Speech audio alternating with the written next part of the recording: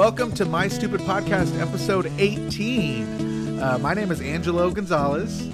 I am Jeff Widman. And we are a Tommy Lee Jones, The Fugitive podcast. No, we were just having a conversation about the movie The Fugitive for like quite a bit, but before we started recording. But we are a John Mayer podcast, and we talk all things John Mayer. Just two fans who love the music, love the guy, love talking about him, love dissecting all the things like you crazy John Mayer fans do as well. So we have started a John Mayer podcast earlier this year, and we're on episode 18. Today we are going to be diving into part 1 of a series that I don't even know how long it's going to go, but it will be B-sides, unreleased songs, rarities, whatever you want to call them, stuff that's not on any albums, like any major albums, songs that he played live a few times, or, we have recordings of back from like the LimeWire days or the Napster days. That's how I listen to them. Yeah. I mean, I recently moved, Jeff, like a couple months ago, and as I was packing stuff up, I found like an old CD holder. And there's a CD, a CDR, burned CD with Random John written on it. Oh, that's funny. And it's all these types of songs. Awesome. It's all this random stuff. So anyway, that's what we're going to be talking about today. Before we do that, I want to take care of just a little bit of the housekeeping things, as they say. We're going to talk. You can follow us on social media. We're on Facebook, we're on Twitter, we're on Instagram. You just search My Stupid Podcast. You will find us. We'd love for you to follow us over there. You can also email the show. I'm going to be reading a few emails. If you email us, chances are we will read it on the show. We definitely read them all, even if we don't read them on the show. So you can email us at mystupidpodcastshow@gmail.com. We love hearing from the listeners. We love hearing your John Mayer stories, feedback on our episodes, all your favorite stuff about John. Email us. Let us know those things. We also ask you, if you really like the show, leave us a positive rating on iTunes or Apple Podcasts or wherever you listen to podcasts. Those things really help the show get discovered. And if you really, really like the show, it takes maybe 3 seconds to leave a 5-star review, Jeff. Maybe. Yeah. If that. Just you go to Apple Podcast, you scroll down, and you're going to see 5 stars. You just hit that 5th star. That's it. That's all you got to do. So if you haven't done that yet, if you're listening and you haven't done that yet, I don't know why you're living your life even. I wasn't going to go that far, but go leave us the review. And if you really, really like it, well, that's what I said. Leave an actual review. You can hit there and say, hey, I'm going to write about this show, talk about how amazing Jeff Widman is. And and we'd love for you to do that if you really like it. That helps the show get discovered and helps it to, just go up in the rankings. Jeff, I get a weekly email from I don't even know how I got signed up for this, but I get a weekly email from like a podcast charting website or something. It's somehow I'm sure it's just an algorithm that got sent out or something, but we dropped out of the charts in Sweden in the music podcast. So, such a shame. It's such a shame. If I could remember any of the Sweden I learned a year ago, I would be mad in Swedish, but I forget Swedish now. Darn it. Yeah, so all you Swedes over there, what's going on? We were number 78 in music or something. That's funny. And now we're out. We've dropped out of the top 100 music podcast in Sweden. So go leave us a review, especially if you live in Sweden. I don't know how many people are over there, but it could be just one person in Sweden listening to us. That's all right. It takes. Yeah, I don't know. Yeah, I have no idea, but anyway, we dropped out of the charts. I thought that was notable news. We should mention, funny. But some of the other, I do want to talk about 2 other things before we jump into the emails. Just some notable stuff that John has been a part of recently, and the first one is, Jeff, you sent me this article from Billboard.com about how country music is influenced by John Mayer. Yeah. Where'd you see that? Somebody actually, I found it on Twitter. Somebody shared it to have a dissenting opinion, of course, because that's what people do on Twitter. Yep. They argue. And they were basically like disagreeing with the sentiment that everybody was saying, which isn't even fair to disagree with because these are actual working singer-songwriters that are just... Yeah. They're like, no, you're wrong. Your experience is incorrect. Yeah. Like you did not get influenced by John Mayer. Even though you say you did, yeah, you did not. Exactly. But then I read it and I was like, holy moly, this is actually a good read. But yeah, it talks about like people specifically in like Nashville. And I guess you could say that's a country music scene, but there's a lot of types of music that come out of there now. Mm-hmm. But it talks about how John's influence, how his music and style of playing has influenced that side of the industry, and it's just interesting. The producers and songwriters that were talked to, right? That I think Tori Kelly that's cited on that, who just released like a new album, and Continuum's like one of her favorite records and stuff, and so the producers were talking about how sometimes they throw out like, hey man, just do like a John Mayer thing here. Yeah. You know, oh, that riff is very Mayer-esque. Yes, do more exactly. of that or whatever. Yeah. Yeah. And that's real language that comes up. Like when I recorded down in Georgia, up in Georgia, it's all relative. We're in Why Texas. Georgia?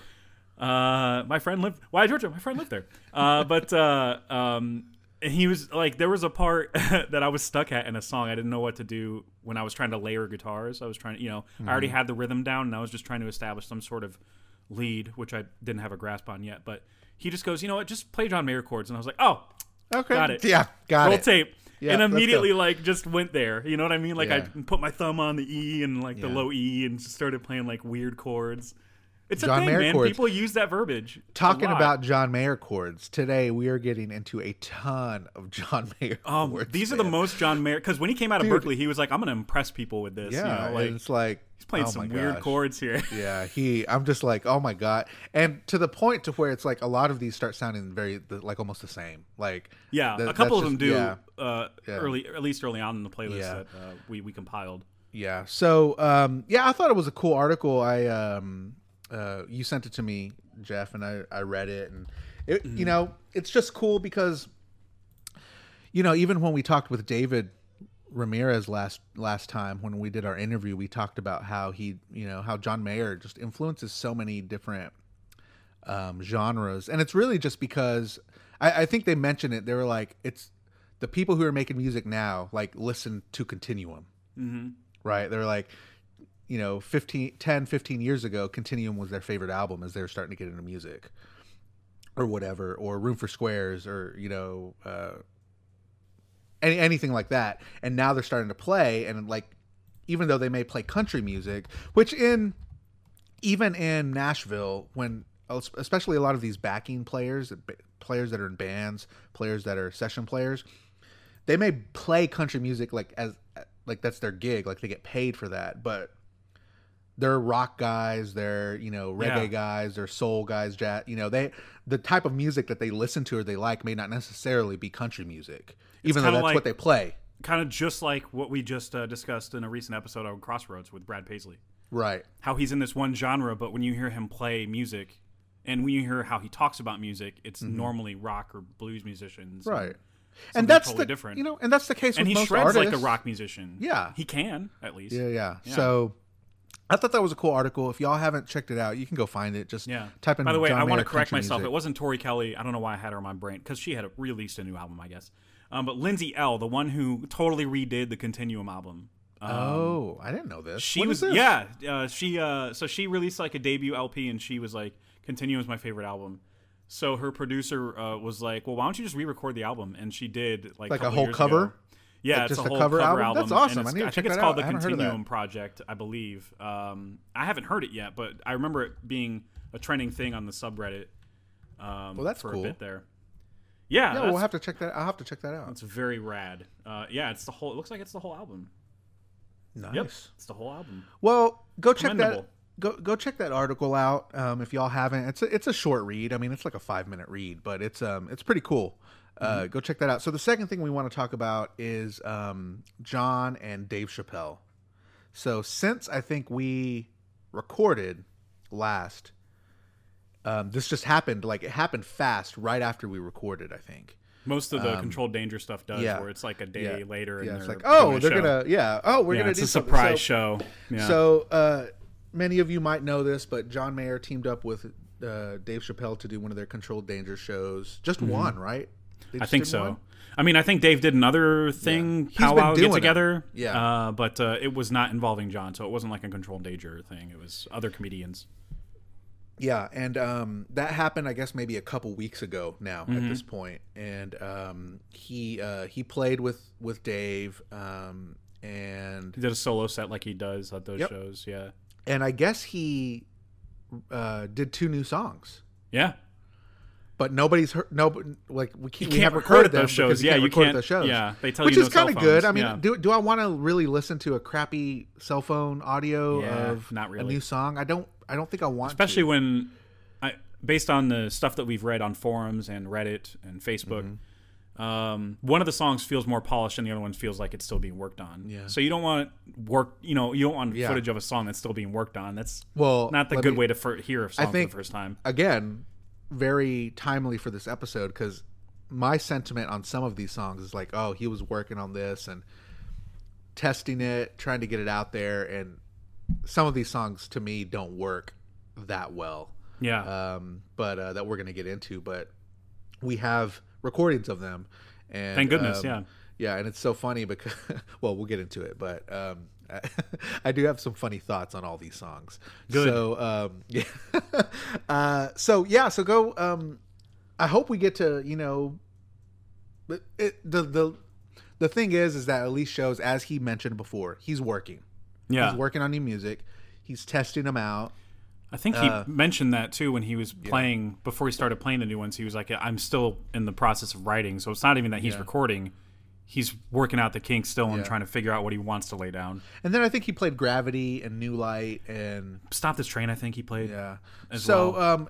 And by the way, I was trying to find someone who went to this show who we could interview for the podcast. So if that's you, if you're like, oh, I was there, we'd love to chat with you and do like a short episode, just kind of reviewing the show of how it went. And I'd love just to hear how all of that was. Yeah. But so contact us, my stupid podcast show at gmail.com. We'd love to hear that. So there was some more John Mayer news, like in the freaking gossip rags this week, and I don't care about that. Yeah, I don't care about everybody that has a story about him. in a relationship fashion. They have nothing to share beyond like 2009. It seems everything is pre when he was like having trouble in the media.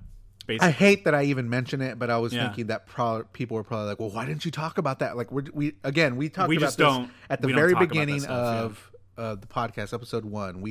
We said that we're not going to talk about like the gossip, People Magazine, Us Weekly crap. Like that's not what this is about. So we're not going to even talk about those things. I think the day of Controlled Danger, they did. This is not related to the relationship thing. They did but it is related to Controlled Danger. They did a live stream on Instagram. I watched it. I watched the whole stupid watch thing. It. Dang it! Where he's trying to take apart the necklace. Was he? I still have it on my list of YouTube videos to watch. Yeah. So the live stream was him trying to unknot a necklace. Oh my gosh! And it was Tiffany Haddish. It was her live. It was her Instagram live. Oh, and okay. And Sarah Silverman is there, and John's there, and it's just them like hanging out in the green room, like backstage, and he's trying to like unknot a necklace, and he's talking. He's going like, oh, this is one of my favorite things to do. Like talking about like, my gosh. It's so, and I'm just like, oh, geez Louise. And then everybody's laughing. He's trying to make people laugh, and all that stuff, and trying to be clever. And he's around a bunch of comedians. I mean, that's right. So you gotta feel like you earned your place, I guess, when you're a musician. Mm-hmm. So well, he already has though. So I mean, it's cool. If you're interested in that, you can go find that on YouTube. Just type in Tiffany Haddish, John Mayer. Yeah, it's on one of those. It's on the Dear Marie something YouTube channel. They're also on Instagram. Okay. Who like just reposts all the time on YouTube. Any IG live that he's a part of, they reshare it on YouTube. I'm glad people do that because sometimes I miss them. Same. And I'm like, oh, I want to check that out. Exactly. So, well, that's really it. I think as far as John Mayer news. Yes, I agree. I think that's it. So let's jump into some emails. Jeff, have you written a John Mayer My Stupid Podcast. I keep forgetting that this is a homework assignment. I keep forgetting about that.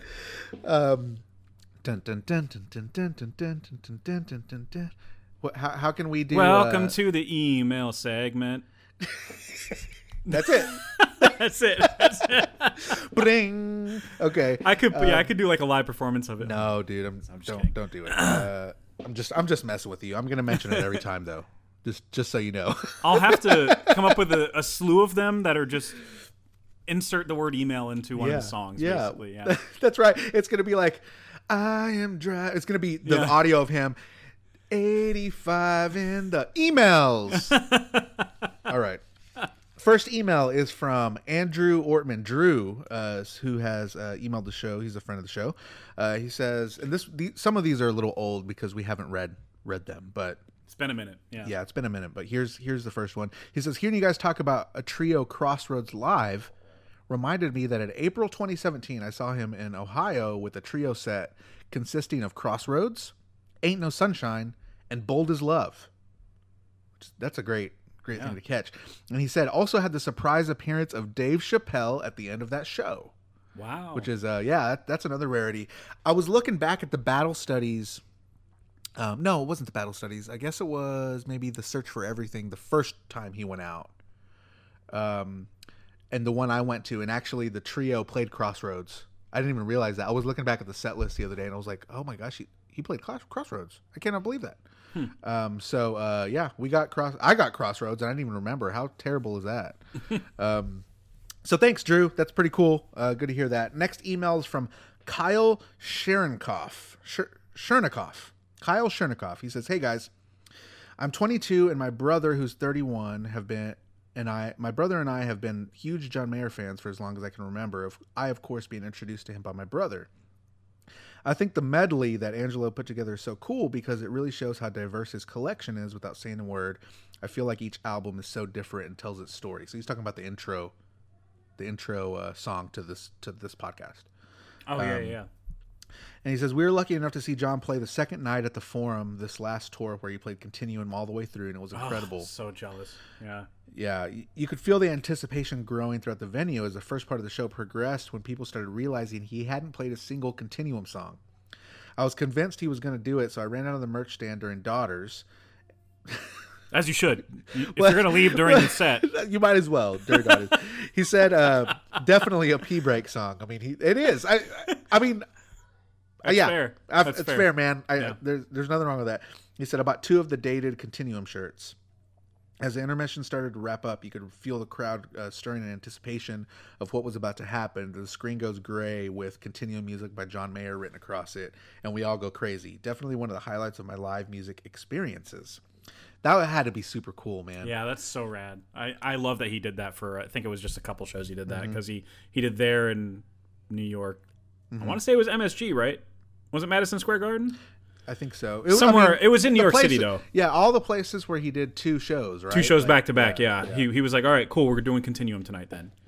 So he continues, says, my favorite album has to be Continuum, but my favorite songs are actually Edge of Desire and War of My Life, which I've yet to see live in the 6 times I've seen him. Thanks for the great he hasn't seen. Wow, Edge of Desire is such a common one. That's such a shame. Dang.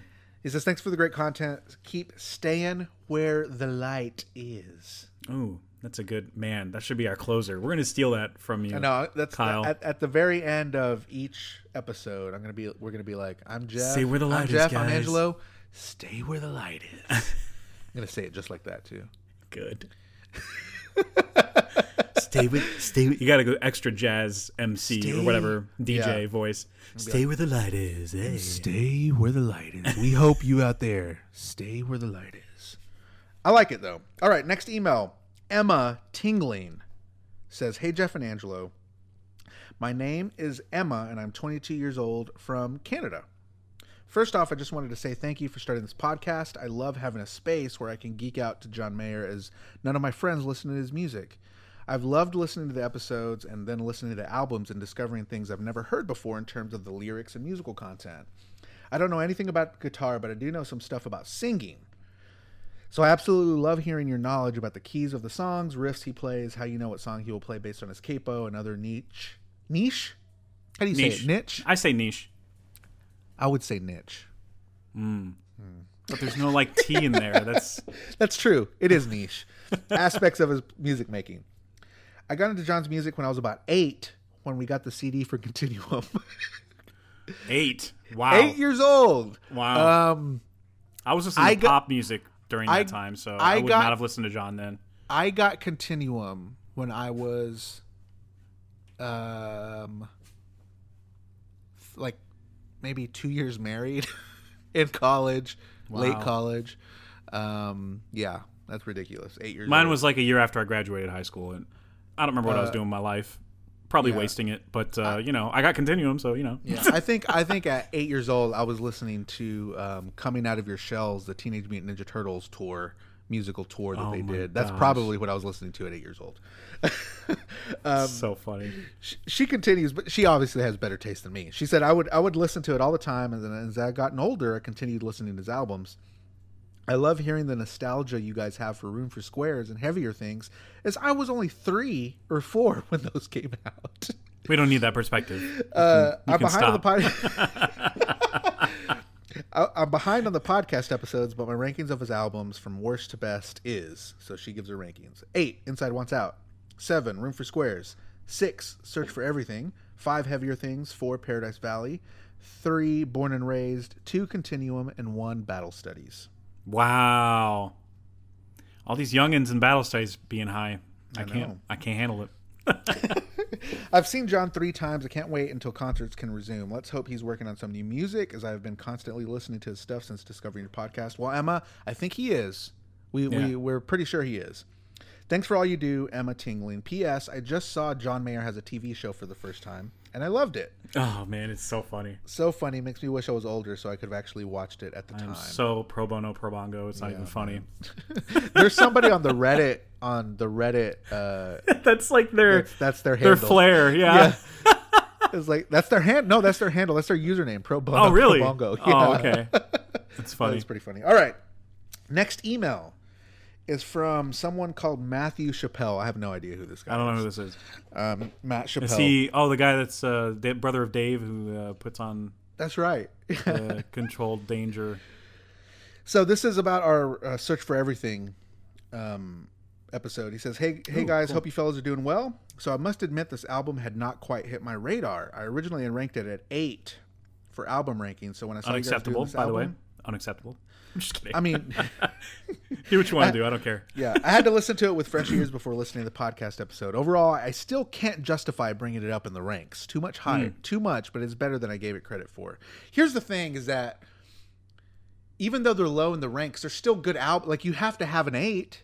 Yeah. You know what I mean? Like, you have to have a That's favorite. True. I mean, just That's true. I don't think there's anything wrong with that.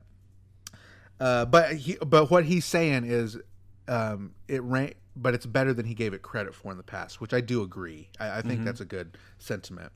This album came out around the time I was getting married, buying my own house, getting a new job, and preparing for my first daughter. So a lot of personal things going on to the point I wasn't really paying attention to what Mayer was doing at the time. That's how I was, man, in late Battle Studies, Born and Raised time. I had already been married a long time, but it was just, there was a lot of stuff happening in my life. And I just, even into Paradise Valley, like I just was kind of not really hip to what was happening. So I can definitely relate to that. He says, I gave it a listen through about a week or so after the full length came out. Never really gave it much attention after that. I thought it was mediocre at best. Fast forward to now. Sonically, this is just all over the place. That's what he says. I think I know what you're trying to say, and he's going to talk about it, but he says, Born and Raised elements mixed with Continuum elements. It took a lot of time for me to appreciate Born and Raised. I think part of me looks up to Continuum era John more than anything, and I have to realize he's matured musically. That's been a hard pill to swallow for me. Well, this album is telling a story lyrically. I feel like the music is very much a compilation of John's abilities as a musician. Americana and blues elements intertwined make a very interesting formula that my musical taste buds hadn't quite grown accustomed to yet. We talked a little bit about that, of how this is almost like a greatest hits type. Like, it feels like a lot, like he took the best of the previous sounds of albums and put them to, and, made a different sounding album. Yeah, that's why I liked it so much, Yeah. It's, it has acoustic songs, and it has blues, and it has, you know, soul, and it has the rock stuff. It's like it's like all over the place, which I like. He says, I've grown to appreciate this album a lot more. In the Blood hit me the hardest, as I feel in some sort of way it's a follow-up to Born and Raised, like Born and Raised 2.0. Yeah, I feel that too. He went on to talk about, and I'm not going to read it, but just some personal things that In the Blood really means to him as far as his family and kind of what, you know, some things he's gone through with his parents. But he said, it's a good reminder to me that just because my parents made decisions doesn't mean I have to make the same choices and decisions. It's not always in the blood. It's not, well, you get that from your father and mother. You can change if you want and rise above that. You're like, and I think that's a great sentiment. So he says, this album has gotten better to me over time. My least favorite song is probably Changing or Emoji of a Wave. Wow. I can't imagine thinking Emoji of a Wave is your least favorite song. Yeah. Wow, dude. He says, the nerve to email that to us. Well, and then, I mean, even he says it. He says, I know I'll probably get a lot of crap for that. But hey, well, just happened. But just check this out. And he's got a good point here. He says, the melody of Changing to me is like the melody of In Repair to you, Angelo. And I thought about it for a second, and I was like, you know what? He's right. I am not done change. It almost, I don't think it's as bad as In Repair. I am in repair. It's kind of like, it's phrased kind of similarly, but I feel like it works in Changing. Yeah, I like Changing more than In Repair if I had to put the two against each other. Me too. 100% there. So obviously he says my favorite is probably In the Blood. Roll It On Home is a close second. I believe John was talking about Split Screen Sadness to me on the As Is Volume 2 and said this song's a little true sometimes to sing all the time. That's how I feel about In the Blood.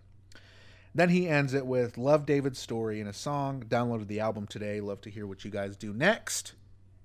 Take care, Matt. Thank you for supporting local artists. Also, by the way, downloading the album. All right. I have two more emails. It's a great album, by the way. I still love it. Oh yeah, I wasn't just blowing smoke, man. It's such a good album. I was listening to it God. the other day. It's it's really, really good. All right, next email. Abby Charez, I think is how you pronounce her last name. She says, "Hey guys, I just started listening and I love it.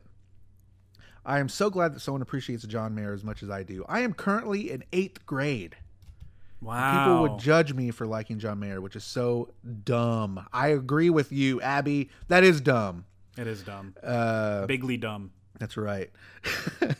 She continues, anyways, I stopped listening to him for a year, and then one day I was like, forget y'all, and I jammed out, and now I don't care what people think. So yay.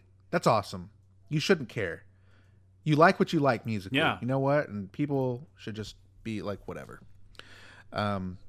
Thank y'all so much for making me laugh. Keep up the good work. And by the way, what is your favorite John Mayer song? Mine is Stop This Train. And then she ends it with an emoji of a wave, like a That's hand, great. like a hand, like a hand by. I would not have I would not have connected with Stop This Train at 8th grade. That's for sure. Oh, geez, Louise, I don't know. Man. So Jeff, on the spot, what is your favorite John Mayer song right now? Let's not talk about all time. I guess it still has to be Believe. I don't know. It's still fresh in my brain. And it's relevant. You know what my favorite song is now that was not even in my top 10 or anything like that? Or it hasn't made any list that I've done. Face to Call Home. It's such a good song, dude. My wife has been jamming this song, and like when it gets at the end and it kind of gets that rock feel, and it's just kind of like the Coldplay it's like song? the Coldplay, and it gets up high. I love it, dude. Oh my gosh, I'm like, oh yeah, like that's probably that. So that might be my favorite song right now, Abby. So thank you for good lyrics too. Great lyrics about yes. We'll get to it. We'll get to that in the Born and Raised episode. That's going to be a good episode. So thanks for listening, Abby. I love hearing from the young listeners because that's pretty cool. Keep listening to what you want to listen to, Abby. Absolutely. Don't let other people dictate what songs and music. I did that in 8th grade. I was very shy about sharing what I listened to because I listened to pop music when all my friends listened to like rock. And eventually I listened to more rock, but it was still popular rock bands like Limp Bizkit and stuff. At the time, the new not metal, popular now. The new metal, yeah. But so like, yeah, I let the peer pressure or whatever it's called, expectations, get to me. So don't learn from my mistakes. I will never apologize for liking Creed. I'm just telling you right now. Oh, you should.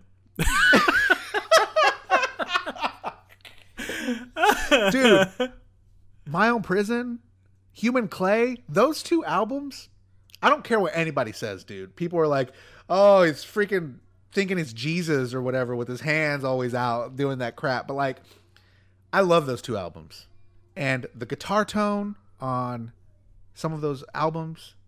Yeah, I love the guitar work, and Mark Tremonti's great. Yes. I love his guitar work, and that's why I love Alter Bridge too. Aside from Miles Kennedy just being an absolute beast on the vocals. Yeah.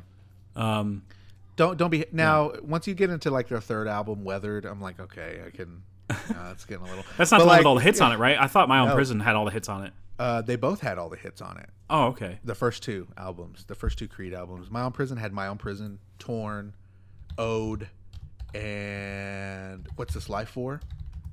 What's this life for? That's actually okay. I like that song. I can't even front. That's a good song. And then one. It had one. I remember one. One's a good song, actually. One's a good song, man. Dude. It had a lot of hits. And okay, all right. Well, Human Clay's the one in '99 that came out that launched them in the stratosphere. Had What If, Higher, and the one about the kid, about his son. Went with arms wide open. Yeah, the one Foo Fighters, Dave Grohl did a great cover of. Yeah, Mark Tremonti's killing it in What If, dude. That's such a What If? God. Yeah. When I was in high school, my high school band played What If for a talent show. My band played What If. We played a Creed song and a Metallica song. Let's just put it that way. That's fun. So, all right. So last email from Jack Wanless. And Jack says this. Hi, Angelo and Jeff. This podcast was a random find. Just like Mayer himself was for me back in 2010. Couldn't be more happier with finding something out of the blue. I'm a 23-year-old from Newcastle in the UK. Funny story, I discovered John due to a bad search on YouTube back in 2010. I love this story. I read this story. I was just like dying laughing. He says, I was busy trying to find an Assassin's Creed playthrough to help me complete a mission. I was stuck on the autocomplete. I was stuck on, and the autocomplete came up with Assassin John Mayer. For some reason, I decided to put it on, and as I heard John's name, but never his music, I listened, and I was hooked from that song for months. I often dipped in and out of my listening to his records from 2010 to around 2018, mainly listened to Room for Squares and Continuum, sort of living as a John casual. Cash, one of those John Cash. Yeah. Until something clicked in late 2018, may have been due to a quarter-life crisis. Ooh, quarter-life crisis. I was going through, and probably still am to this day. And ever since I formed a love for him and his music I've never had before with an artist. During a really bad period of my period of time for myself personally in the winter of 2018, I happened to really sit and listen to Born and Raised on a train journey home. And something just clicked in me, and I haven't been able to go through a week without listening to it in full at least once. Wow. I think that happens a lot with Born and Raised. I feel like that album hits people like at a time when they're really like kind of like in a low time in their life. Mm-hmm. Yeah. And really speaks to them. That's a sentiment I've gotten from a lot of our listeners and people. Yeah, that happened for me relatively recently. That and like Search for Everything. Mm-hmm. Yeah. And Heavier Things. No. I like that one, but the other one's more so. The way I feel about Born and Raised is sort of the way you guys mentioned. You both spending the most time with Continuum. This easily is the John record I spend the most time with. I hear the opening note to Queen of California, and it's just like a warm blanket is being placed over my shoulders. The world is shut out, and it's just me and the greatest songwriter of our generation. I love that. That's a cool sentiment. Thanks for reading. I hope both of you guys are doing great, and this podcast is one of the best things that has happened to me in the year 2020. So thanks for all you guys do. Much love, Jack. Appreciate it, Jack. Jane. Yeah. Oh, by the way, he did title that the subject line was more like You're Amazing Podcast, which wow. I think Hey man, we'll take it into consideration. We're gonna let listeners say that, not us. That's right. And it's as easy as that, Write in. We'd love to hear from you. Thanks for all of our listeners for writing in. mystupidpodcastshow@gmail.com. Chances are it'll get read on the show, so check it out in your Gmail or your Apple Mail or your Yahoo Mail or your Hotmail, AOL Mail, Lycos. Lycos? What else? Heard that in forever. AT&T Mail. Oh man! What else? Lycos. What other mails were there?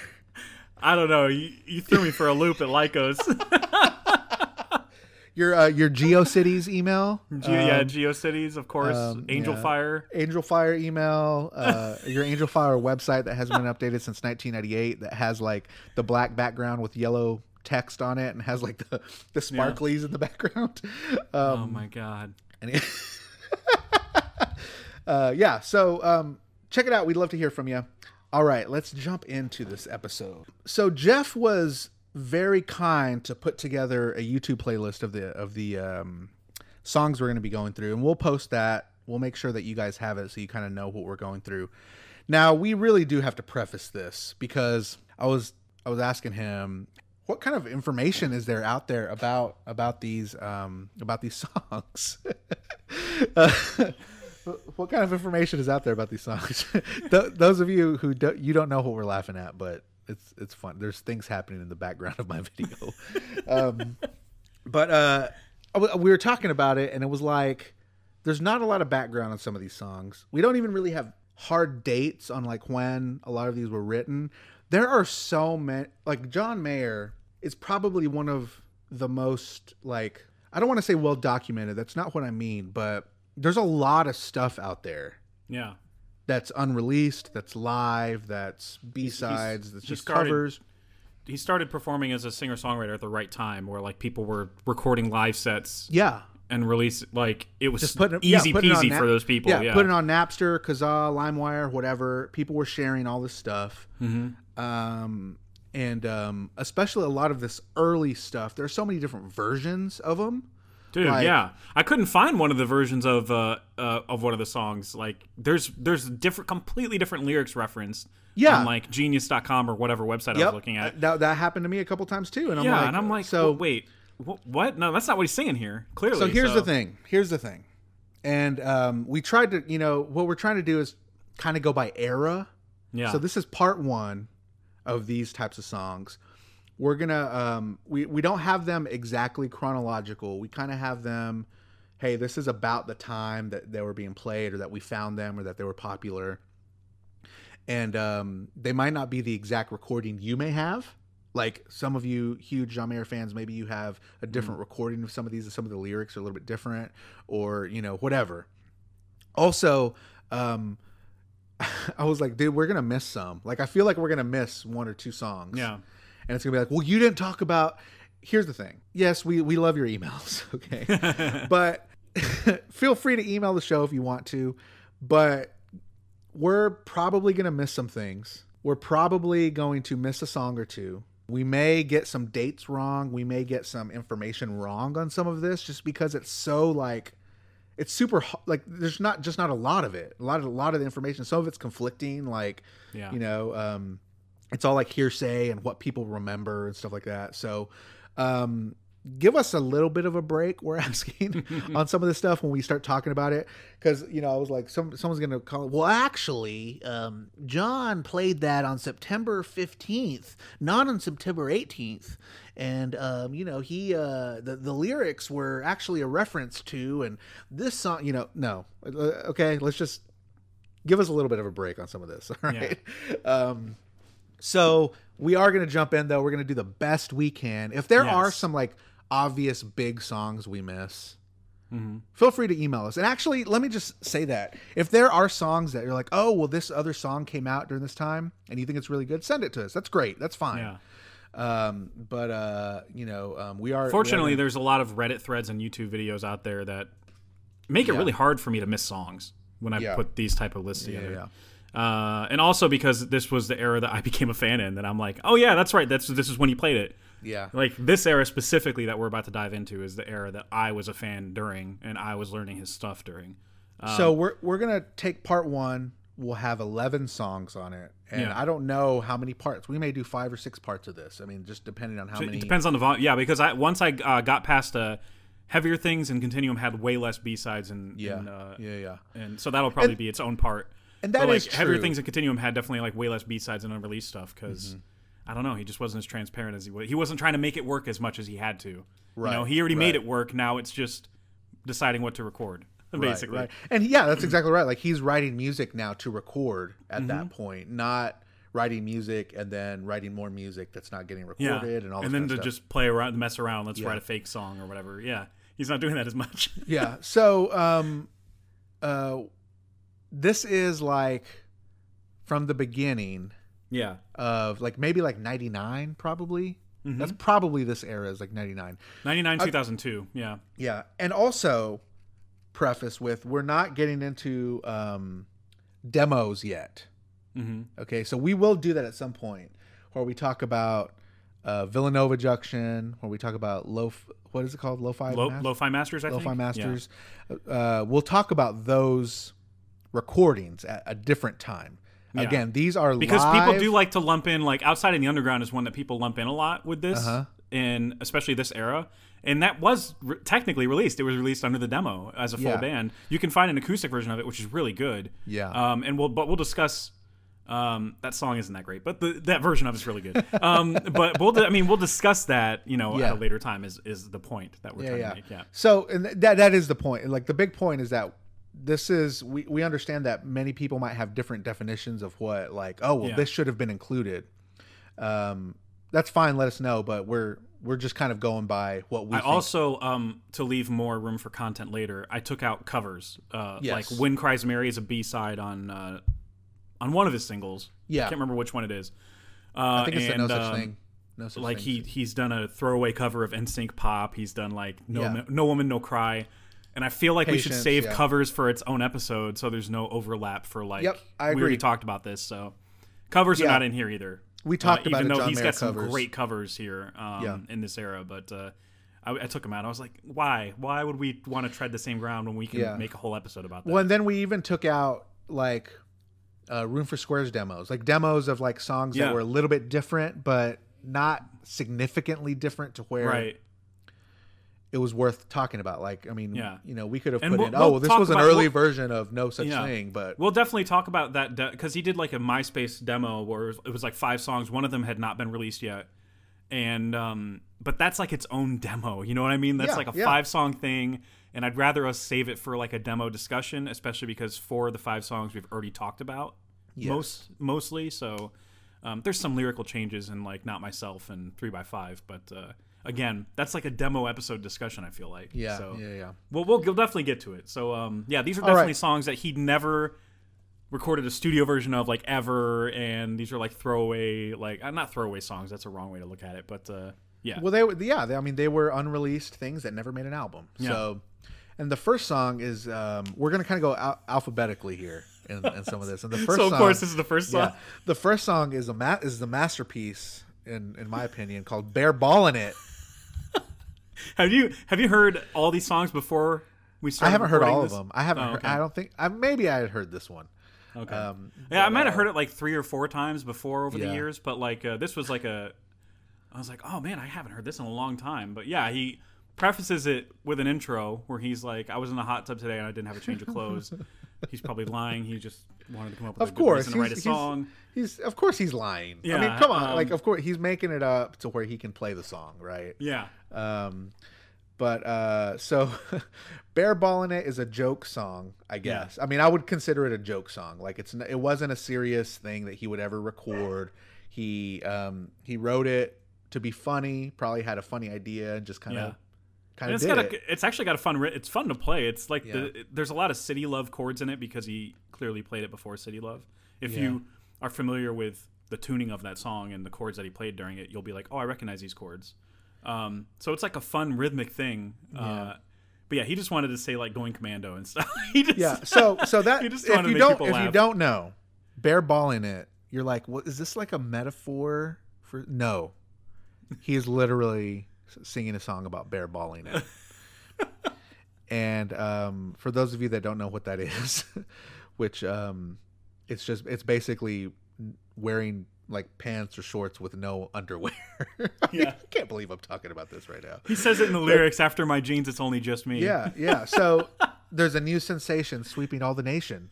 I don't know if it's a new I mean, was bare balling a sensation?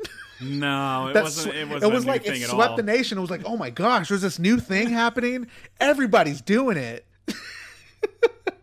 Oh man. They're calling it bare balling it.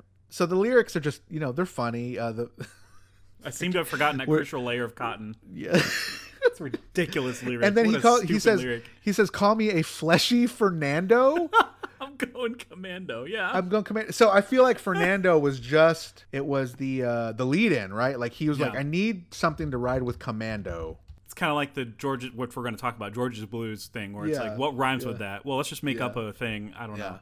There's a lot of goofy stuff like this that John did, especially during this time. Like he just, he was totally goofy and making funny things, and this is, it's funny. I think the song's like 2.5 minutes or something. I mean, it's super short. It's really short. It's somehow a lead in for City Love, which oh my gosh, they don't add up at all. But by the way, the YouTube video that we have has almost 10,000 views. Wow. So it's a John Mayer Tapes page, man. They got they're getting all the hits. That's right. So anyway, that's a funny song, unreleased masterpiece. Anything else to say about that song, Jeff? I feel like it's... it looks like this is 2002 era, so he's already on tour during this time. He's already on the road. This and I think he played it one time. So going through this whole list and looking at times when he played stuff and how often he played things got me so mad because I was like, oh, he played this in Houston, Texas in 2002, but I didn't even know about John yet. Like I was like barely learning about him. And I was like, he played at this club? Like, he played at this club. I was in college. I lived close to that club.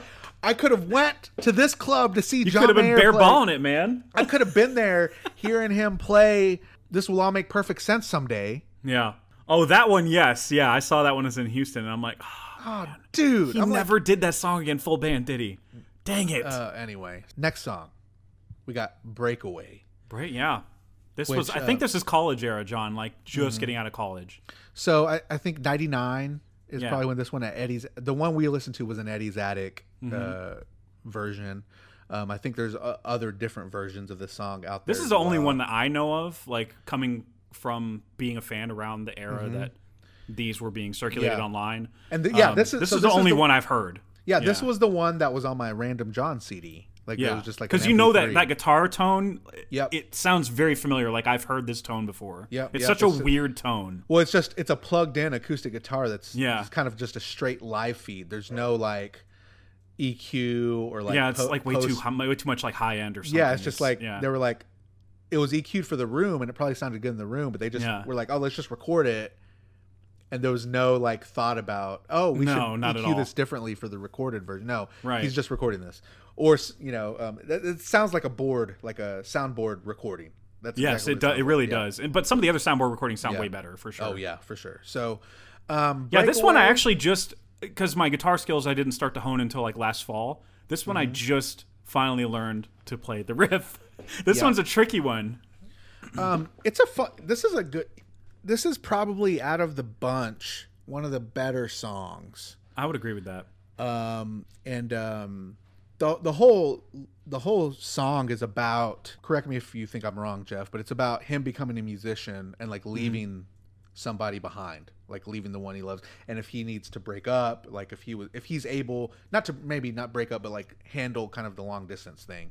Is that kind of that's the sense I get too. That's the sense I'm getting, especially with the start of it being like, if melody is my destiny, then what's left of me, I'll give to you. It's basically like compromising. Yeah, you can have the leftovers. Yeah, you can have the leftovers because my career is going to be. That's my right. Focus. Yeah, because that's the thing is that like you can have what's left over after my career, but I have to do this now.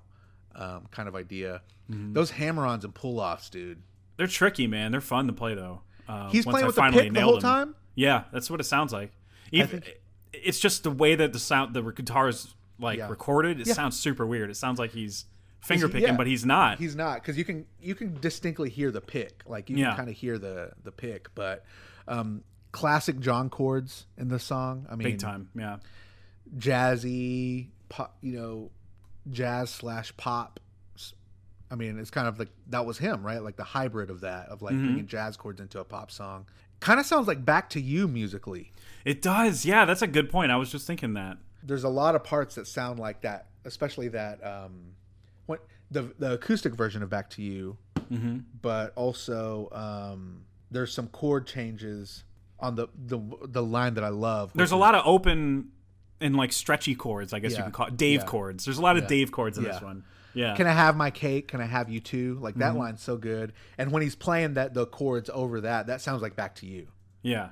Yeah, because that has a lot of open chords in it, like open. You know what I mean? There's a lot of open strings. Yeah. And so does this.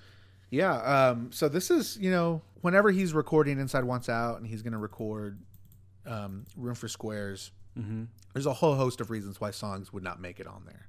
Is this as good as the songs on Inside Wants Out? I don't know. It could have been recorded. You think and it could have been? on it. If Back to You didn't exist, because it is sonically a little similar. Yeah. But there's some great lines in here, like rolling half my life over broken white lines. He's talking about driving on the road. That's such a good line, dude. Because he's saying that without saying it. It's so great. That's the type of lyricism that I love. Yes. And that a lot of people love. I mean, this is here. So I do want to talk about this right now before we get even deeper into it. Reading the YouTube comments on a lot of these videos is interesting to say the least. A lot of good comments, but they're like, it's so funny to me because there are people. I experienced this with Metallica, the same thing.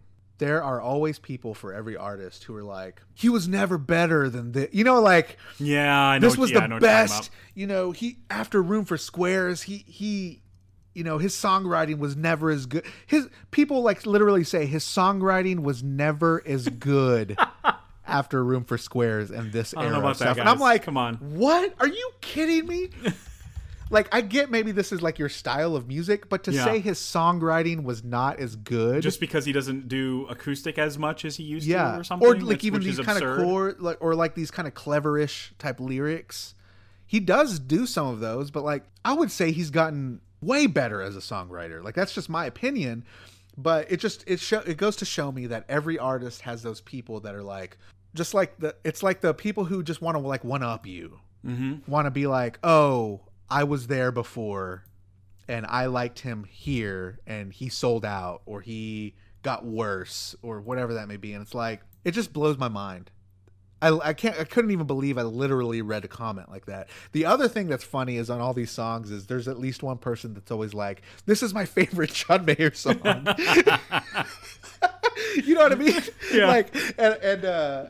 So, which I can appreciate. I mean, I can appreciate, but it's just funny to me that some of these songs are people's favorite John Mayer songs. Right. I just the YouTube comments are hilarious in some of these. People arguing and going back and forth and stuff about somebody things. In one of them. I think it was. I can't remember what even it might have been an old Love cover that I was listening to. At the very last comment says, "This isn't real." And somebody replies, Okay. What? Yeah, it is. And then somebody replies back to the commenter and goes, yeah, you're right. It's not real. What? No, it was an acoustic demo of 3x5 or so. It was clearly this is John playing this song. Someone was saying, oh, this isn't John. What? Dude, I love the reading the YouTube comments. Some of them make me so angry, but then some of them are just kind of laughable. Mm-hmm. He hasn't written a song like this ever again. Is it? Anyway, that's a lot of these songs. But here's the other thing about Breakaway, Jeff. Did Matt Mangano, is that how you pronounce his name? Mangano? Matt Mangano, sure. Probably. Mangano? I think Mangano. Some people were, he was on it or something? Well, some people said he wrote it, or at least co-wrote it.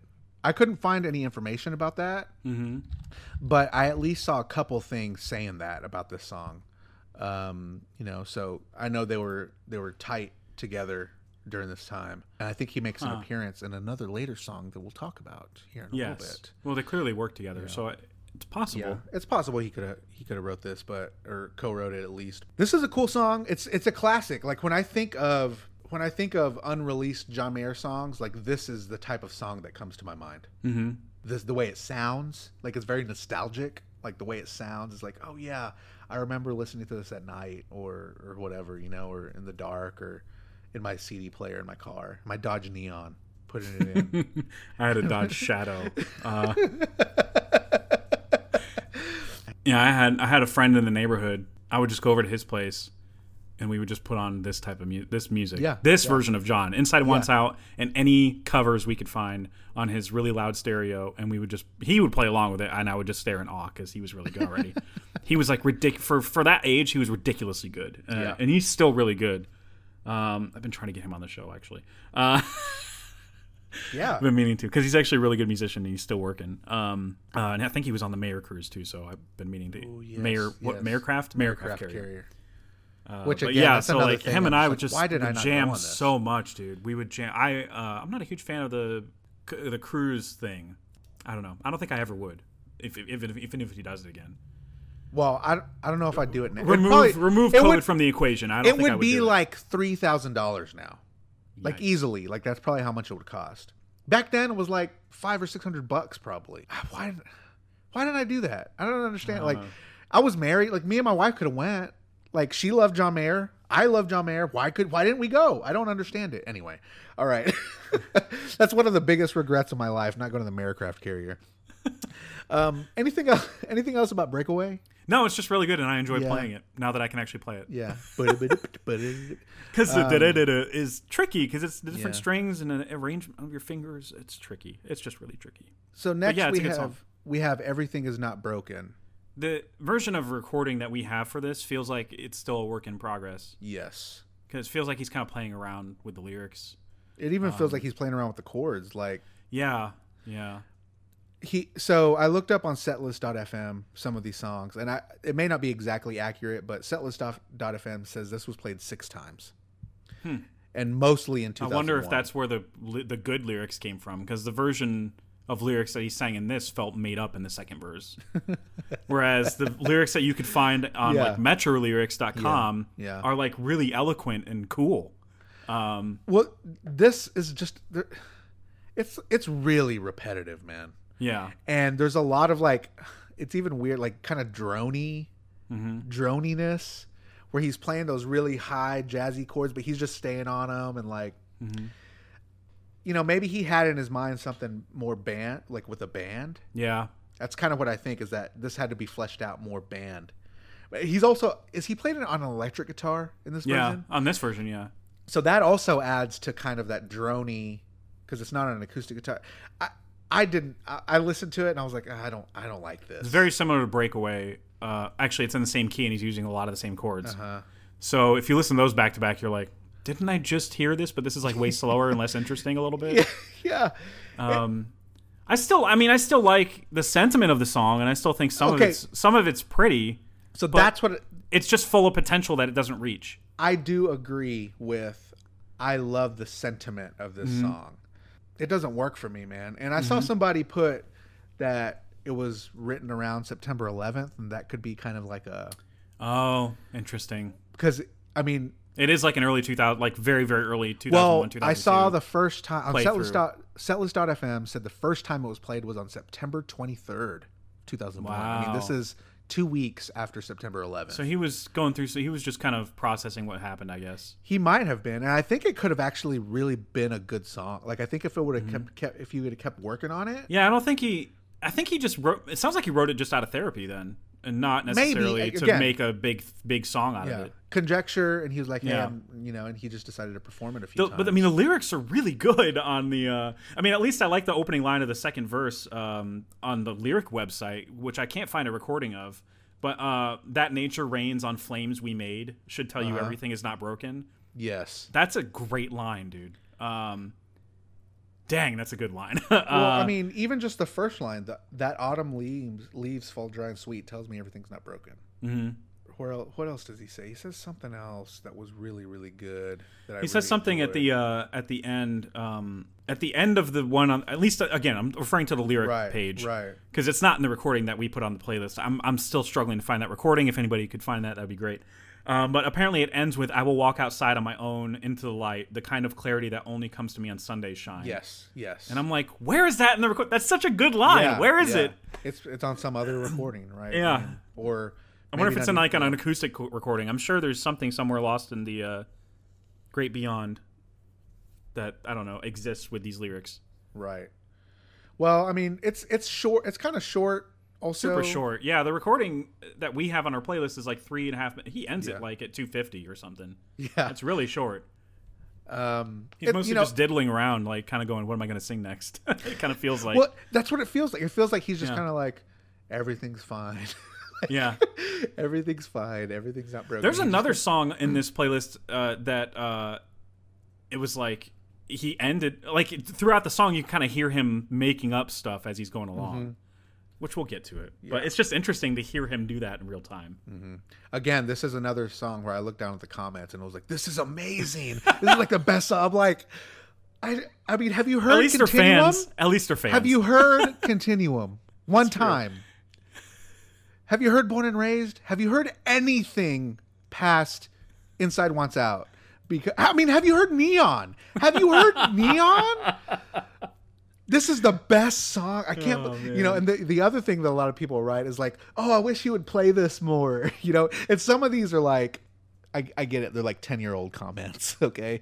But still in 2010, people are saying like, oh, I wish you would play Everything Is Not Broken more. I'm like, dude, he hasn't played that for 9 years. You think he played it 6 times and he hasn't played it in 9 years. You think he's going to play it? Honestly? Oh, I wish you would play this. It's like, anyway. All right. I just start talking to people. I wish he played the song that he totally doesn't remember anymore. That's right. That he decided to stop playing because Yeah. he hated it, or because not that he hated it, but just whatever. It didn't work, right? He just moved on from it, and he has no reason to play it anymore. He has a million other better songs to play now.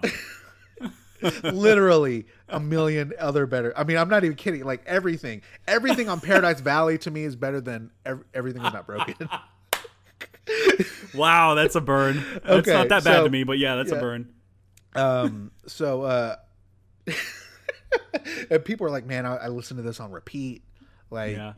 oh man, I don't know how you listen to it on repeat, but anyway, yeah, I'm more harsh than you are, Jeff. little bit. We are John Mayer fans. I am a John Mayer fan. Next song is a fun song that I always enjoyed, and I just never It's understood. so dumb. I love it. Which was George's Blues. Yeah. Super short. Super The short. listen. diehards will know this song. Yeah. When was it written? Who knows? It feels like Berkeley era John, Yeah. where it's him and his friends being dorky late at night. Just felt like recording laying down a track. I wonder who played bass on this, because there's a bass line on it. There is a bass line on it. That's a good question. Matt I wonder if there's- Mangano again, I think, does the opening. I think he's He's the one who exactly. talks at the beginning. I want to eat an orange with my friend George Malacorn. Mm-hmm. So ridiculous. Makes no sense at all. Clearly, they were just like, well, let's try to rhyme something with orange. Yeah, Got they're like, it. what rhymes with orange? Oh, Yeah. I like to eat an orange with my friend George Malacorn. I Mm-hmm. looked up George Malacorn. He is not a person. It said the song. I'm looking up songmeanings.com right now. Songmeanings.com on this one. This is a comment from 2002. Okay, so this is actually probably accurate, because 2002 would have been. It was he would have had the said info. on some website. This is such a vague comment. On some website, it was said that this song came along from a bet between John and one of his friends to rhyme the word orange. Okay. Yeah, Okay. that's I a can fun, see that. goofy song. It's actually got a good vibe. I like playing the chords Yeah. in it. It's a Dude. This song could be good. Like the music is good. So juicy. I like the solo too. It's a good solo. So juicy, sweet, so good. So to good eat. to eat. So dumb. I love it. But people love this song. I don't know, man. It's goofy. If you the YouTube comments are really funny on this one too. By the way, people are like, "This track just inspired me to eat an orange." That's funny. Just ate an orange. What's up? Yeah, and then there's a lot of like Brazilian comments, and the solos are so delicious. There's a somebody- tab out there that exists that's a version that's like a totally different, not totally different. It's like the same key and stuff, but the chords are totally in a different order and stuff like that. And I can't find a live version of this song at all. So I wonder if it existed at the time when all the Eddie's Attic stuff was getting. Well, and how did it even get out? Well, I don't know. I mean, obviously, No. it was recorded at least like on a 4-track or something like that. You know, Yeah. like this isn't like a live. Yeah, there's like harmonies and there's yeah. this is 100% an in studio thing. Yeah. The best comment on the YouTube one that I have is my mom would. This is a year ago comment, by the way. My mom would always buy juice with just 5% juice in it. It drove me nuts because I could never get her to understand the difference.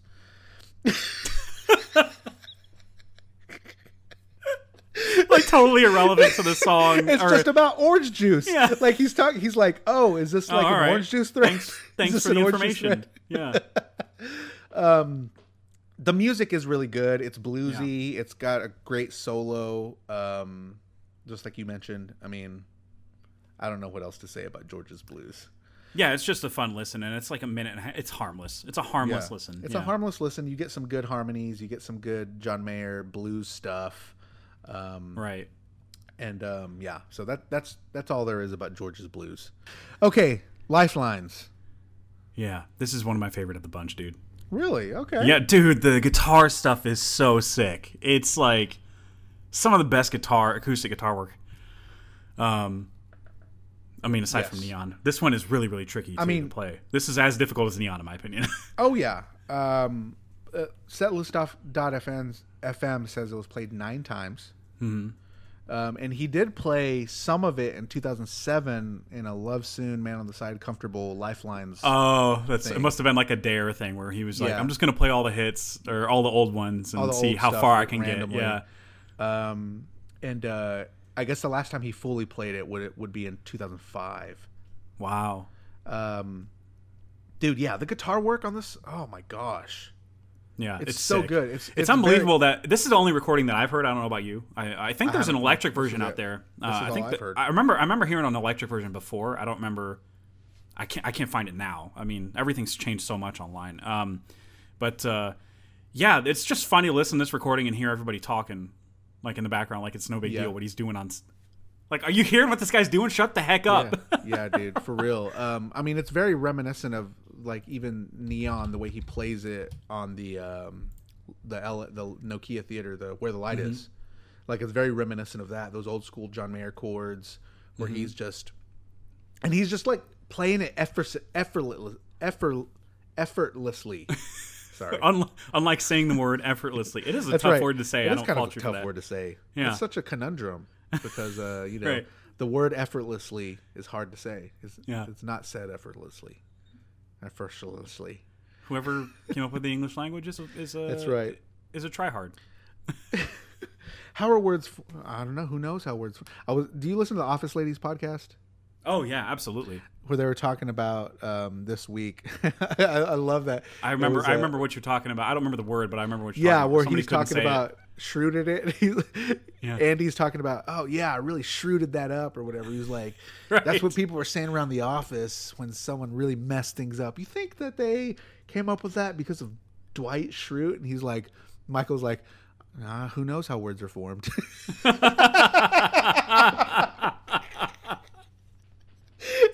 And it's just like I was thinking about that and just like laughing. So when they talked about that, I remember that exact moment and I was like laughing. He's just like kind of driving, looking off. Who knows how words are formed? Oh man, the linguist. That's when Michael's totally sick of his crap too. Andy's like getting on his nerves, so he's just like, who knows how words are formed? Yeah, I've seen that show so much, man. Oh, I love that show. Yeah. So he plays effortlessly. He does, yeah. Especially the intro. The intro is super difficult. I love that stuff, dude. It's so good. And then he does it in the middle, like he does. He's singing and playing it, kind of. It's at somebody even wrote it. They were like, let me see here. What did they say? They were like 301 for the lick. Oh, really? That's funny. And the lick was LICC. Like thick. Yeah, like so funny. Thick, but the lick at 301, which is it's tasty, if you will. And I know what you're talking about. It's like and it's like all over the place. It's in like even more of a it's an emphasized version of the intro. Yeah. Mm-hmm. So what's the song about? If you divert paths, it's totally cool because you have your own trajectory and you'll meet up later or something. Is it about a girl? It feels like it's about friends. Just in general, relationships in general. Yeah, because he mentions brother, I've rediscovered you and stuff like that. Well, that's what I kind of thought, but then he starts talking about like his heart. Maybe, I mean, he could be talking about a friend still. I mean, Yeah. but can't believe my heart has waited this long. We've been children in a cold world where wonder was lost every day. If love was It's kind of like lost my things way. are meant to be. It's a sad way of looking at how things are meant to be. Yeah, maybe and people like you're meant to part, I guess. going in and out of your life. Even I love the idea when he says, "I saw you sleeping on the couch tonight," and then he starts saying, staring at the pictures in the album you forgot about. Like I imagine him like being. Maybe I'm totally wrong on this. I imagine him being at somebody's house who he has kind of a relationship with. Mm-hmm. Like either he's a friend or whatever, and this is just in my mind. He finds a picture album, like an old family picture album, that was left on a coffee table or something, and that person hasn't looked at that in ages. But he's there, kind of hanging out, looking through the picture album, Right. of like this guy's past or like his family pictures of when he was a kid or whatever that may be. I don't know if that's Someone it at all. suggested that it could be about, literally to his brother. One of his he has two brothers, right? And how they're living their separate lives completely. And he's literally looking through their family portrait That's album. it. I think that is exactly it. Yeah, I don't know why it took me this long to figure it out. I think it's his house or his place, and his brother maybe is crashing there because he's traveling, or he's one of these guys that's just kind of like a drifter almost, right? Like he crashes here for a few weeks and then he's going to go home and he's going to go stay at another friend's house or something like that. Oh yes, okay, that's it. This is his house. Okay, here we go. I got it. This is his house that he grew up in. He's still young. He's still living at home. His brother's older, comes home because he's down on his luck or whatever that may be. Think about this. All the colors in the rooms have changed, like they've repainted, right? Stuff has changed here, and he's coming home. He saw him on the couch when he got home. But you're not going to be here long, and he's looking at the pictures of them in the album. Reminiscing of how they could be together. Yes. Yeah. You're my history. Oh my gosh, that all just made sense. That all just like came to me. Yeah. Yeah, okay. It hits you like a ton of bricks when you whatever. Wow. Not rediscover, but you know what I mean. Yeah. Reassess the meaning, yeah, I guess. You're exactly right. I think that is what it's about. Man, that's a good song. Yeah. That makes me even like it more. Yeah, dude. It's one of my favorites, dude. It's just, musically speaking, of course, it's on another level. Yes. And the chords are so freaking challenging, dude. Oh, it's so good. Yeah. This is a great song. I need to put this on my in my phone. I don't have any of these songs like as music in my phone.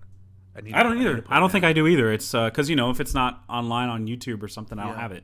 Yeah, or not on YouTube. iTunes. Well, let's move on to one of my favorites. I'm sure it's one of your favorites. It's many people's favorites. Yeah, Man on the Side. And I guess people could make the argument that it was released on Any Given Thursday, which is technically true, but this is the acoustic version that is like blew my freaking mind when I first heard it, dude. Yeah, this was one of my first. Outside of No Such Thing and whatever was on albums, this was one of my first tracks that I heard of his that was not on an album. So I had to mention it. It looks like it was played 38 times. That's probably accurate, I imagine. His voice, man, is so young sounding in this yeah, one. In this version, yeah. There's no I'm gonna take a risk and go falsetto here. He knows exactly what his range is. He's more like, look at what I can do on guitar. And he's not doing a Lenny thing. He's making up a guitar part for it. Have you ever been the man on the side, Jeff? Yeah, I guess so. Yeah, this song many times, sure. Kind of rings true to me too. As like early college, it wasn't exactly like this, but the sentiment was very similar. That it was just kind of like there was a girl, I really liked her. I thought she really liked me, and then like we were starting to like hang out, and I was like, man, this is really, really cool. And then all of a sudden, old boyfriend came back in the picture, and it was like I was dropped like Yeah. Like nothing. And I didn't even know what happened. And then then you said good luck to you and the king. yeah, that's what I said. No, that's not what I said. I said many other things. I love that line in the song, though. It is good. Yeah, it's so good. But I think a lot of people this rings true to a lot of people because we all feel like it's unrequited love, right? Like that's the idea, is that there's somebody, maybe you're not the side person, but it's someone who you love, or at least you have very strong feelings for, but they just don't have them back. And then he even admits it in the bridge where the love got stronger on his side because of things that he made up that were great about her. Like, I fell in love with like a dream that playing whatever. The part of the queen. Yeah, exactly. And then it's kind of like, well, he kind of gave her attributes that weren't really there, because the longer she was away, right, and unavailable, the more he kind of fell for her. And I even think about my experience. Like I was talking about that girl. I knew her for like 2 months, dude. Yeah, it's not even like serious when you look back on it. I was like, how could I? Yeah, I couldn't have known her, right? Like, I mean, we were friends before that, before we started, but we weren't very connected. And then summer started, and then right in the middle of the summer, like we started kind of hanging out a little bit. And then that's the thing with anytime I felt like I was brushed to the side in a scenario, months later, I'm like, I guess I didn't really know them all that well. So yeah. Well, I was. This was probably one of my only times being heartbroken, and it was probably 6 weeks worth of starting to build a relationship. Maybe like it wasn't even serious. Like we were still just like hanging out, like we started kind of doing things together on our own. But anyway, this song, I always think of that girl when I hear this song. And I'm just like, dude, like, ugh. Anyway. And I'm, obviously super happy that now I'm with my wife and all that was meant to be, right? Like it, right.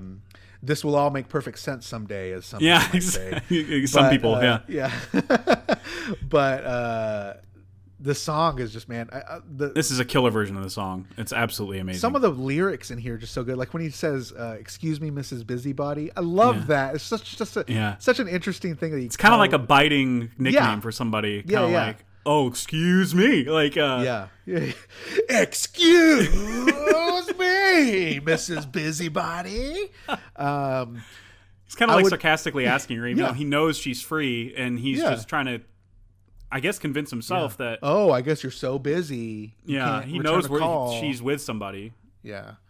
I would be free when you wanted me if you wanted me. Yeah. Ugh.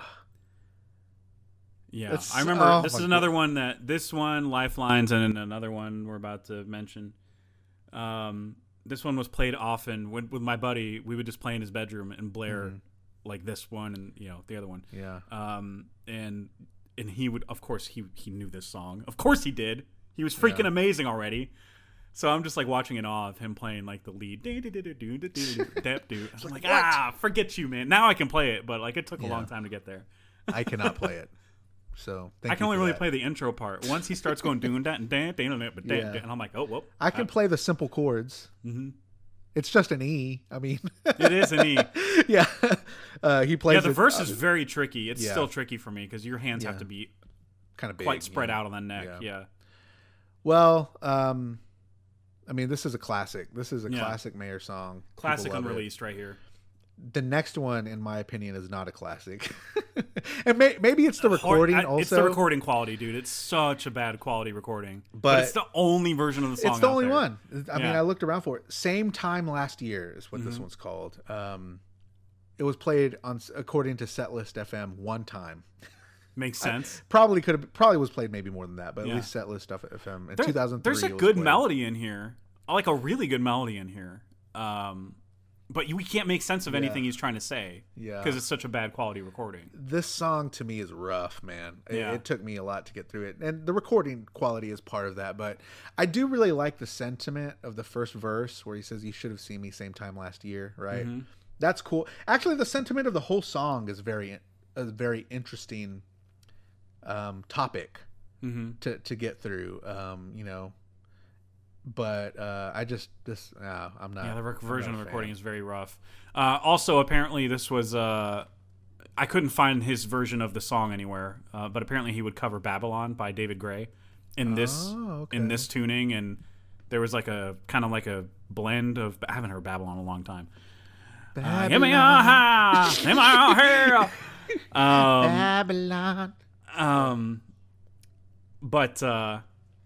But yeah, so like the tuning is it's the in your atmosphere tuning, but he's got a capo on it. Oh, so it's okay. like super open. Okay, yeah.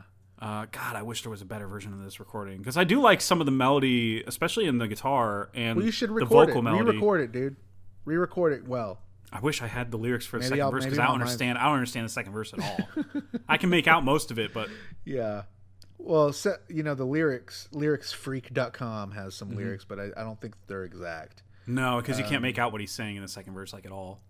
Well, even when he said living 15 over shortly Yeah, that's the over part. the nick of time. I'm like, that's not what that's that not doesn't what make he's any saying. sense. It doesn't make any sense. I'm sad like a boy, but I smile like a man. That's the best I heard way that. I can ever understand. What Yeah, I about can that make sense last of that, verse? I wish I would have made it. I hate the view from here. I didn't think I saw my wife that summer. Yeah. So what do you think about that last verse? It's interesting. It's like I had a feeling that with the song title like Same Time Last Year, it wasn't all going to be about look how much better I was last year. It was going to be. It was eventually going to turn around and say like, oh well, there were some bad things that happened. Like I missed out a lot on life last year too. But I don't even know if he's saying something about his wife because he doesn't have one. So I don't know what the deal is with that last verse. Yeah, I don't know. Maybe there's some kind of regret or something. Like I don't know. This is again this song. Part of it is I don't think we have the right lyrics. Maybe he was still working on it and he just never finished it. He was like, I'm just kind of done with the song or whatever. Yeah. But again, it's a rough one for me. It's rough on the ears for sure. Yeah, and it's like somebody recorded it with a flip phone, and that's all we're stuck with. They probably did record it with a flip phone. They probably did. I need to go back and look at this because let's see if anybody said. So here's what somebody said about Same Time Last Year. I don't understand this guy. He makes masterpieces that will never be recorded properly. Yeah. I mean, listen to this song. It's so sad we have to hear it in bad quality, but thank you so much for posting this. Masterpiece? Really? I mean, Same Time Last Year. I don't know. 6 years ago, somebody says, perhaps a write-in campaign that he includes this in the sets for his next tour. Really? Or don't. You want or don't. Out of all the songs, let me just get this right. Okay. You want to generate a campaign, a write-in campaign. You write in. We're not talking internet. We're not talking polls. This was 6 years ago, dude. Okay? The internet existed 6 years ago. No, I want to start a write-in campaign to John Mayer and to his production that he plays Same Time Last Year. He adds Same Time Last Year to his set for the next tour when he starts touring The Search for Everything. Oh my God. You want to write that in and not Lifelines or something else. Or literally anything else. Yeah. You've got Victoria, Comfortable. I mean, you have all the songs I want to hear the half-finished song. Same Time Last Year. Same Time Last Year. Maybe we can do a write-in campaign, guys. Anyway, I'm sorry. Nessie Siller on YouTube. If you listen, I apologize, but I just think that is a very interesting take on Same Time Last Year. All right. Oh man. Next one. Talk about a writing. I would start a writing campaign for this next song. Yeah. Sucker. This is the only version of the only song titled Sucker no, I'm just kidding. The Jonas Brothers one's actually pretty good too. I actually like that song. Which one is it? I'm a sucker for you. Oh yeah, that's okay. Yeah, it's a good song, good. Dude. It's catchy. But yeah, this is the Sucker I know. This is my first Sucker love. I just love this song so much, dude. Oh, it's so man. freaking clever. Like, on top of it being a good song to play on the guitar, super jazzy. Well, and he says my name in the song too. He does? Just coincidentally, this one's for Jeff. Ba-da-ba-ba. Oh, I didn't realize I don't know that. why I he forgot says about that though. I don't know who Well, he's talking he was to, talking obviously. about 2020 Jeff. Yeah, he was clearly talking to me because he knew me. He knew He did he know me? at all. He did.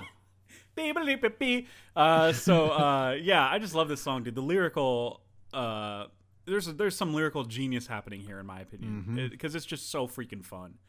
And this is like the era of John that didn't even, smoke yet. And he's talking about bong hits. Like, oh man, it's so brilliant.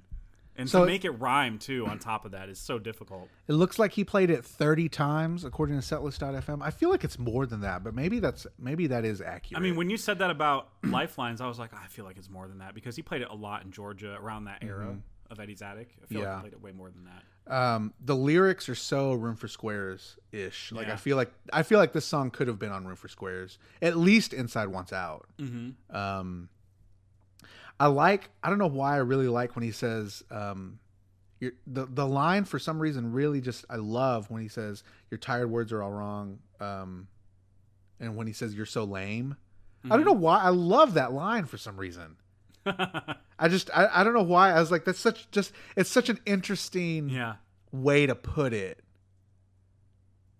Like, it's just, you wouldn't call somebody lame that was acting that way, but it is kind of lame. Like, for him, it's like, oh man, this is apparently lame. this person that he is, I don't know, Pining for after, some reason, for some reason pining after super hard is very corny, but he can't resist them.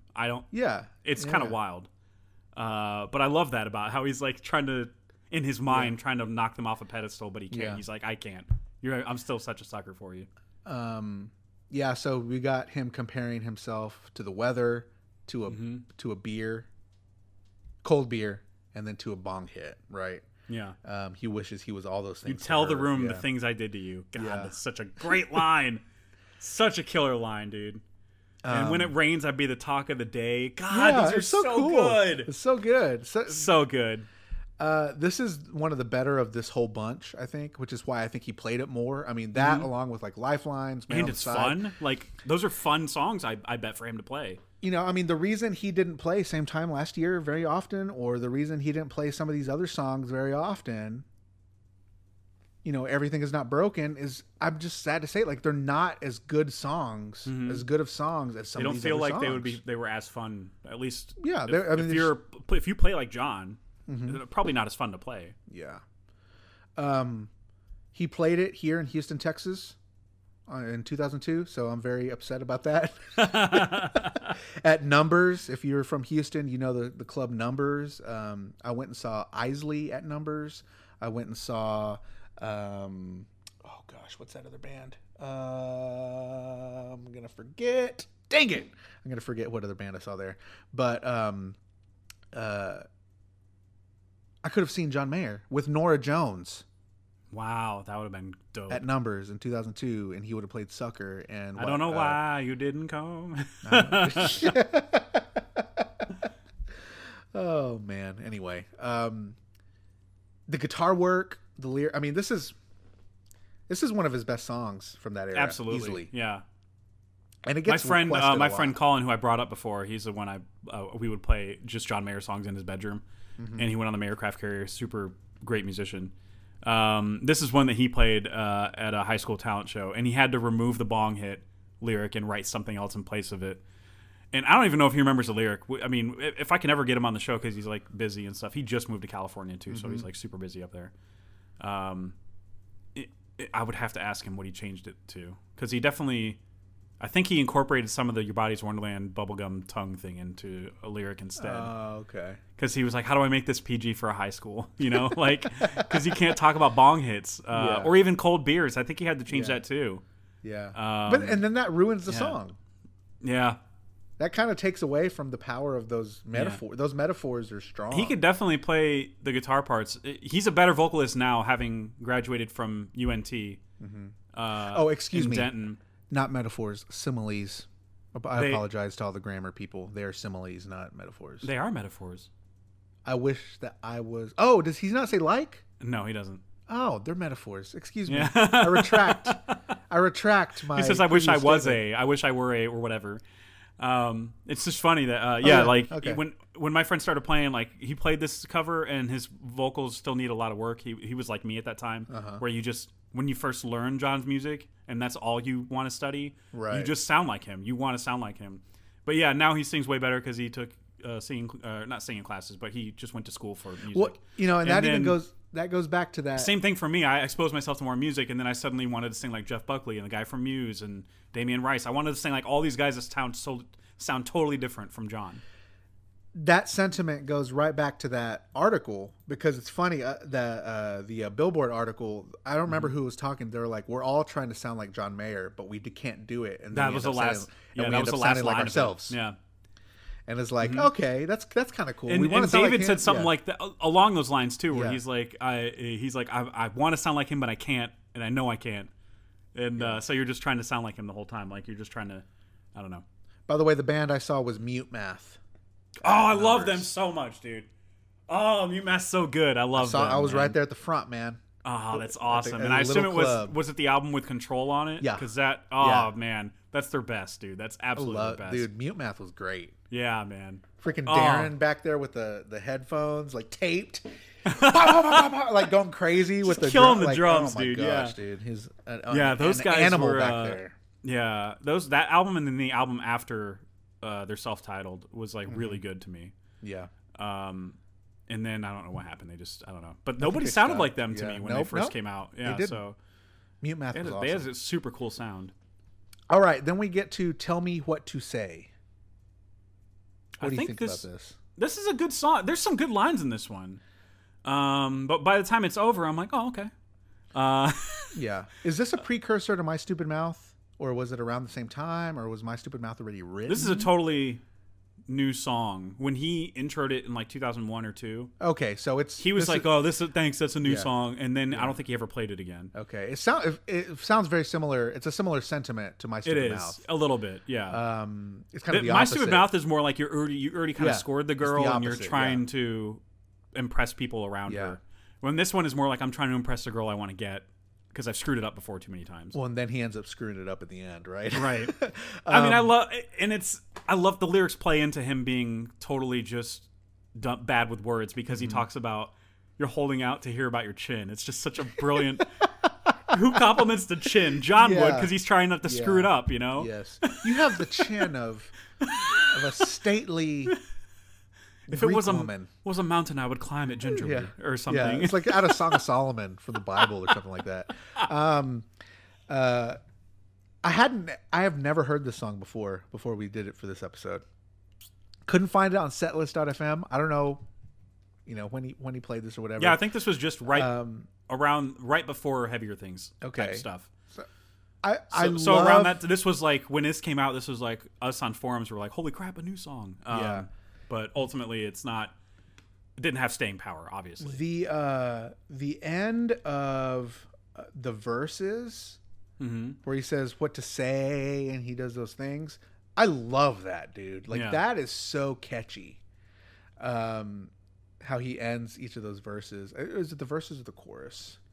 I don't. It's remember. like because there's not really a chorus, but it is like the end of the verse. I know what you're talking about. Yeah. Say. Yeah. It's kind of classic Mayer. Yeah. It feels like classic Mayer phrasing. It does. You can tell the bridge he was still trying to work out because it kind of like jumps around melodically. Well, then he says this weird thing that doesn't, like, when you say it, it's like, wait, is that how you say that? He says, they have obviously never met you yet. Yeah, that's the bridge that I'm talking about where he's like, I'm like, okay, he's clearly. You could have phrased that. He's working some stuff out here. It's just phrased weird, right? Like, it's like, that's not how you would say that. They obviously haven't met you yet. Yeah. But he's trying to phrase. He phrases it differently. Create more syllables so it's singable. And then the last verse is great. It's a great way to end the story where he's like, he did mess it up. Yeah, he's like, well, you should have told me. Yeah, I told you. You should have told me exactly what to say. I told you I was going to mess this thing up. Yeah. This is a good song. I mean, it's fine. It's not my favorite. Yeah, it's fine. Of the group, it's up there as a fine one. But it's definitely not, Sucker. Yeah. But it's, whatever. It's no Same Time Last Year. I mean, yeah. This one, at least in the bridge of this one, it felt like he was still trying to figure out what was going on. Yeah. But yeah, this is definitely not like Same Time Last Year, where it's like, God, if the quality was better of the recording, then maybe we could appreciate it more. Yeah. But he definitely had the verses structurally mapped out, and then the bridge hit, and you're like, he's still trying to work some stuff out here. He's clearly playing around. And then he just abandoned the song. I probably would not start a write-in campaign for him to add this to the next tour.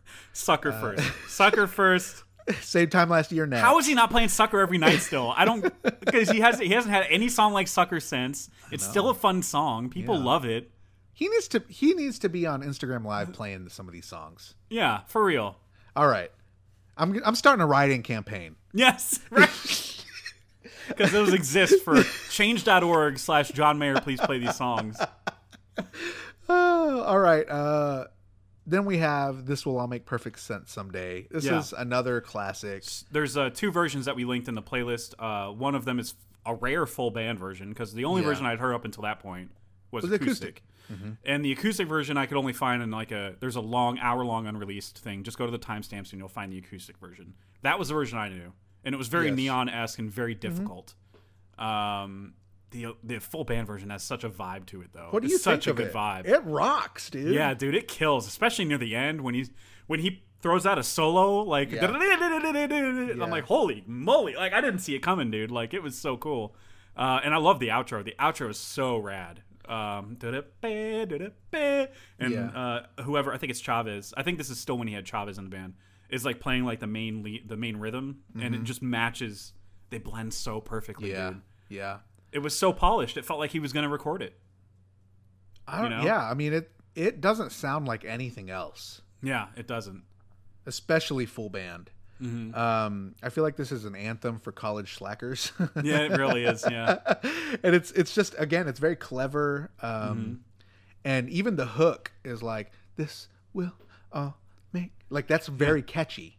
It is, the way he sings that even though the song is 2 chords most of the song, it's what he's saying that and the staccato way of saying it makes it really fun. I think that he mentions Nova Scotia in the bridge is just he like, does move to I'll Nova move Scotia. there.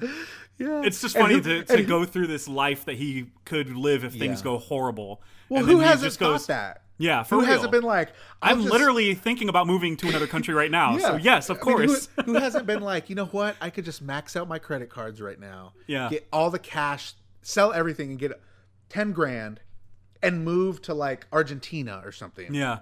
And live for the rest of my life there. Like, who hasn't had that kind of thought? And then he pulls in the reins at the end of that bridge. He's like, okay, I might never, but it's nice to know the options there. Which is true. Yeah, when you're going through the worst case scenario in your head, you're like, well, I have options. You know? Yeah, I could sell everything I have and escape this whole and escape every consequence. You know, all the bills, right? He talks about. I like the line about even though it's about his hypothetical life. I like the line about I'm gonna go down to the shore and pick up things that fell off boats and storms. Yeah, such a great line, dude. Yeah. This is just a really fun song. The band one is great. The full band one is really great. I was very surprised when I stumbled upon that one years ago. I think 2002 is when that recording was. And then the acoustic one is the one I knew up until that point. And that one rocked too because it's like a neon type of finger picking style, and it's very difficult. So do you remember, Jeff, it was like mid 2000s, maybe early 2000s. John put like a handwritten note of some kind to his blog as like an April Fool's Day joke. Am I making this up in my mind? I don't remember that. And he posted something, and it was like all this stuff talking about like, it was April Fool's. I looked it up, dude. You can look it up. I cannot find it anywhere. Oh, wow. So if anybody has any recollection of this, but at the very end, it was like a PS, and he abbreviates This Will All Make Perfect Sense Someday. He says TWAMPSS sucks or something like that, or like is a terrible song or something like that. That's he funny. writes that at the end, and I was trying to find it, and I was like, man, I feel like he posted it to his blog. That rings some bells. I think we might have discussed that on the forum, the My Stupid Mouth forum. That's where I need to go look. I looked on the Reddit, but I bet if I go look on the forum, I bet somebody has it there, or there's like a JPEG of it or something there. But he wrote, I remember it was like talking about, it was an April Fool's Day kind of prank type thing where I think he was kind of making fun of his fans a little bit, like in a, in jest or whatever. And then he ended it with, by the way, this will all make perfect sense. Someday sucks. There's like a terrible song. He says something like that. Funny. And I think that was maybe had been the first time I heard of the song. I was like, what is that? And then I went and looked it up and I was like, oh, it's this song. So, and anyway. He actually had like a diary, whatever documentary thing that's on YouTube called This Will All Make Perfect Sense Today, that he filmed when he was in Georgia or Berkeley. He's super young in the videos. I didn't watch it yet. It's under my Mayor podcast homework list. But like it's divided into like 7. It's long. It's divided into like 7 parts. Okay. But I think one of the part, like the very last part, is missing. Okay. So there's really not much to discuss without an ending. But I mean, he called it "This Will All Make Perfect Sense Today." So I mean, part of him latched onto this song for years there, for them to work on it as a full band. Yeah, and it sounded very it sounded very polished and complete. Yeah, he had instrumental parts mapped out in the song. Yeah, that sounded really cool and finished. It sounded more finished than any of the other songs. Oh yeah, we're talking about. This might be the only full band one that he had around that time. At the end, the lyric, I keep biting my lip in the same place. Oh man, that's such a he does that, right? He knows how to like take something that everybody is familiar with, and transfer it. And it's like, oh yeah, that makes sense. That makes perfect sense, right? Someday, but that's a great way of putting it. So, that's a cool line at the very, very end of the acoustic. Right.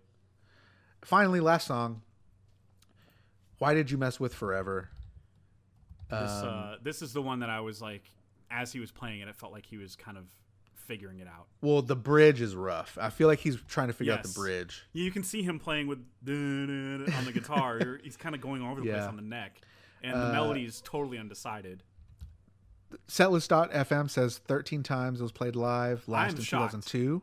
I'm shocked he played it more than like twice. Yeah. That's wild. The hook, though, man. Why did you mess with forever? It's such a long time. And then he does that. That. Oh man, that's so catchy. And I love the verses melodies are really good too. So it sounded like the foundation for the verse and choruses were done, and then the bridge was kind of like the bridge has some good ideas, like the "Tell the Tiny Chemicals the one you hold responsible." Good ideas. That part. Yeah. And then when he's like, "Now everything inside me tells me I should run it," and I'm like, "That's cool, good stuff there." And then it just kind of falls apart a little bit. Yeah, it's like, what's happening here? That's what I said. The bridge is like a little rough to me. Yeah. One of my favorite YouTube comments, and it actually goes with the whole thing here. Mm-hmm. Someone said, "Distinct early Mayer pop late night jazz sound." Yeah. And I was like, yeah, nailed it. That's it. You nailed it. You nailed all of this. All of these songs, distinct early Mayer pop late night jazz sound. Yep, that's right. That's a great descriptor for all of these songs.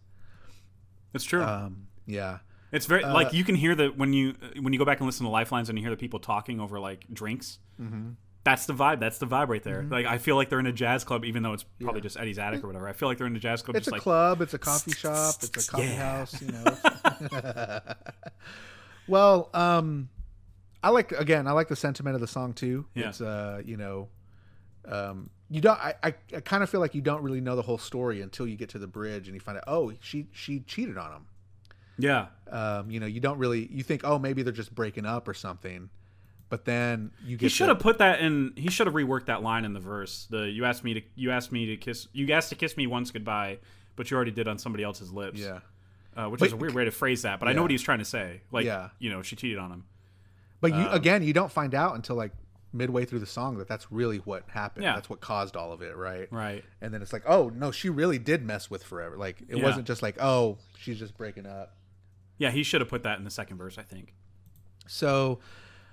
Well, we did it. We did the first part. First part, yep.